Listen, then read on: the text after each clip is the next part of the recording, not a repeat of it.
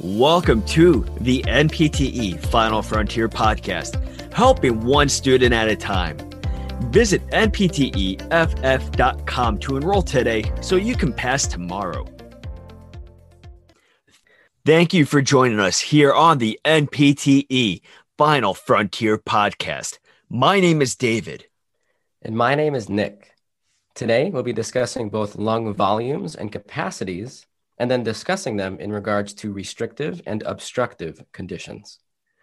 It's very important to understand the definitions of lung volumes. Let's also combine that with an easier way to remember those lung volumes and lung capacities. This trick, it's called the 6 liters of soda.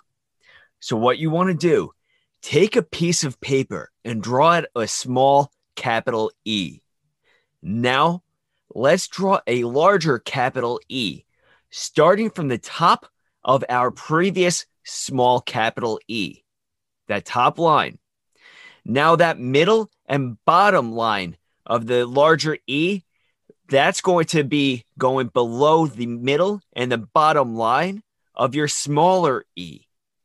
This way you have the only ones that should be overlapping is that top line, making the top part of both E's. That's the only part that's overlapping. After this, you're going to write 6L at the very top of that because it's going to represent 6 liters. Now, since you're dealing with that 6 liters of soda, you want to spell out liter going down. So you're going to be writing that down vertically. So you're going to write fill in each column L-I-T-E-R from top to bottom. The first section will be that I. This is going to represent inspiratory reserve volume, also known as the IRV. This is the volume of air inspired in excess of tidal breathing, and this is termed inspiratory reserve volume. The second section, this is going to be that T. This is the tidal volume. This is also known as TV. This is the volume of air inspired or expired during normal resting ventilation. The third section is E. This stands for expiratory reserve volume, also known as ERV. The volume of air exhaled in excess of tidal breathing, this is what that is. After all of this, once you conclude that part of the drawing, now we have that R left. That R stands for residual volume, also known as RV. Residual volume is the volume of air remaining within the lungs after ERV has been exhaled. Now let's sit back, look at your drawing all come together, and let's now add a little bit to it with lung capacities. All right, so a capacity is a combination of 2 or more lung volumes. And we're going to review inspiratory capacity, functional residual capacity, vital capacity, and then finally total lung capacity. So let's start with inspiratory capacity, or also called IC. And this is the amount of air that can be inspired after a tidal exhalation. And inspiratory capacity is the tidal volume plus the inspiratory reserve volume, or also referred to as IC equals TV plus IRV. Next is functional residual capacity, or also called FRC. And this is the amount of air that remains in the lungs post a tidal exhalation. Now, functional residual capacity is the residual volume plus the expiratory reserve volume, or also referred to as FRC equals RV plus ERV.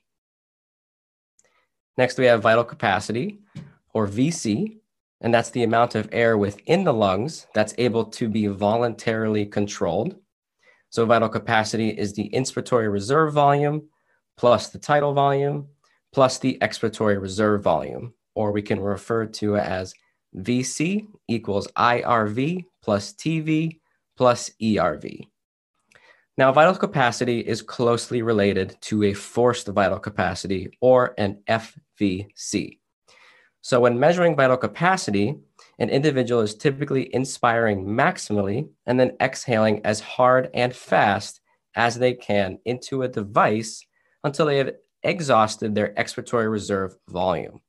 Since this is a forced maneuver, it's termed forced vital capacity.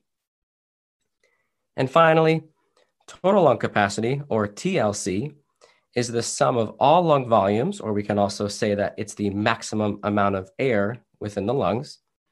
Total lung capacity is the tidal volume plus the inspiratory reserve volume plus the expiratory reserve volume plus the residual volume, or we can refer to as TLC equals TV plus IRV plus ERV plus RV. Now let's travel back in time.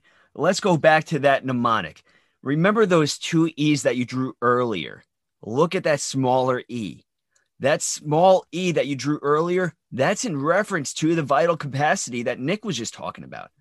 So if you look at that, that is going to help you remember that IRV plus TV plus ERV equals VC.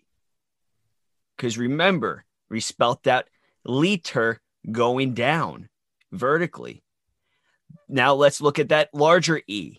That larger E that we drew earlier is in reference to total lung capacity. That's the TLC.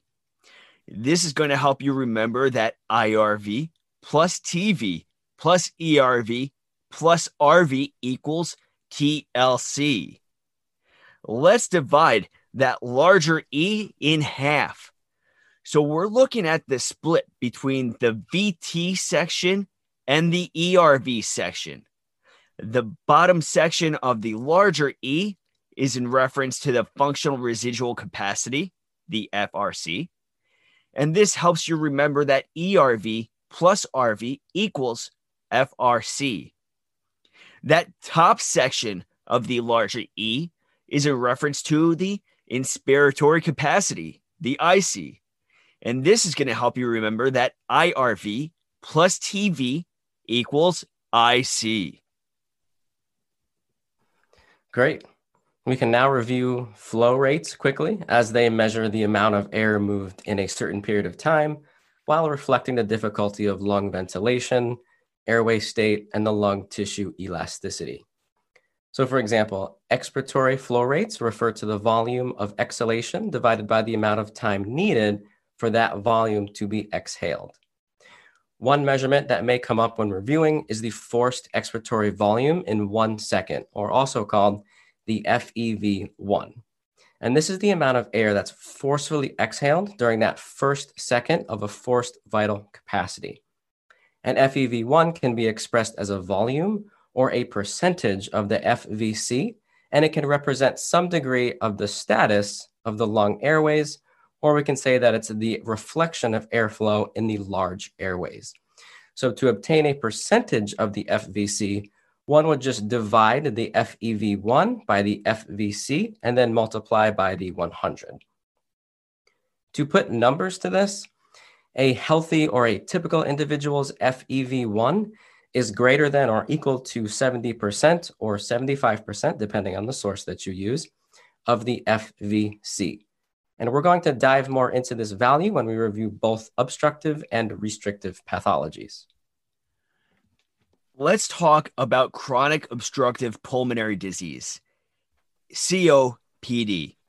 These are the diseases of the airways, which produce obstruction to expiratory airflow. Airflow obstruction can be related to retained secretions, inflammation of the mucus lining of the airway walls, also bronchial constriction related to increased tone or spasm of the bronchial smooth muscles. Weakening or support structures of the airway walls can also be of this. All of these conditions have the potential to decrease the lumen and increase resistance to expiratory airflow.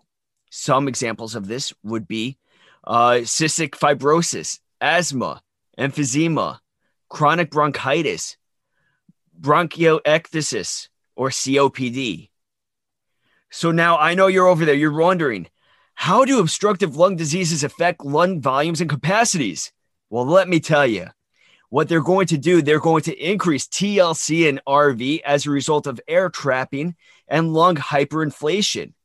You're also going to have the FRC increase. The VC and IRV will be reduced. FEV1 divided by FVC ratio, that's going to decrease as the severity of the lung obstruction increases. Also, the peak expiratory flow rate is going to be normal or reduce as well.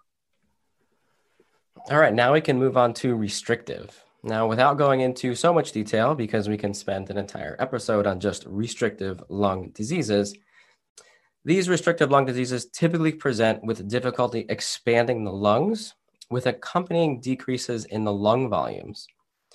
Or simply put, we can say that the amount moving in and out of the lungs is just being reduced overall.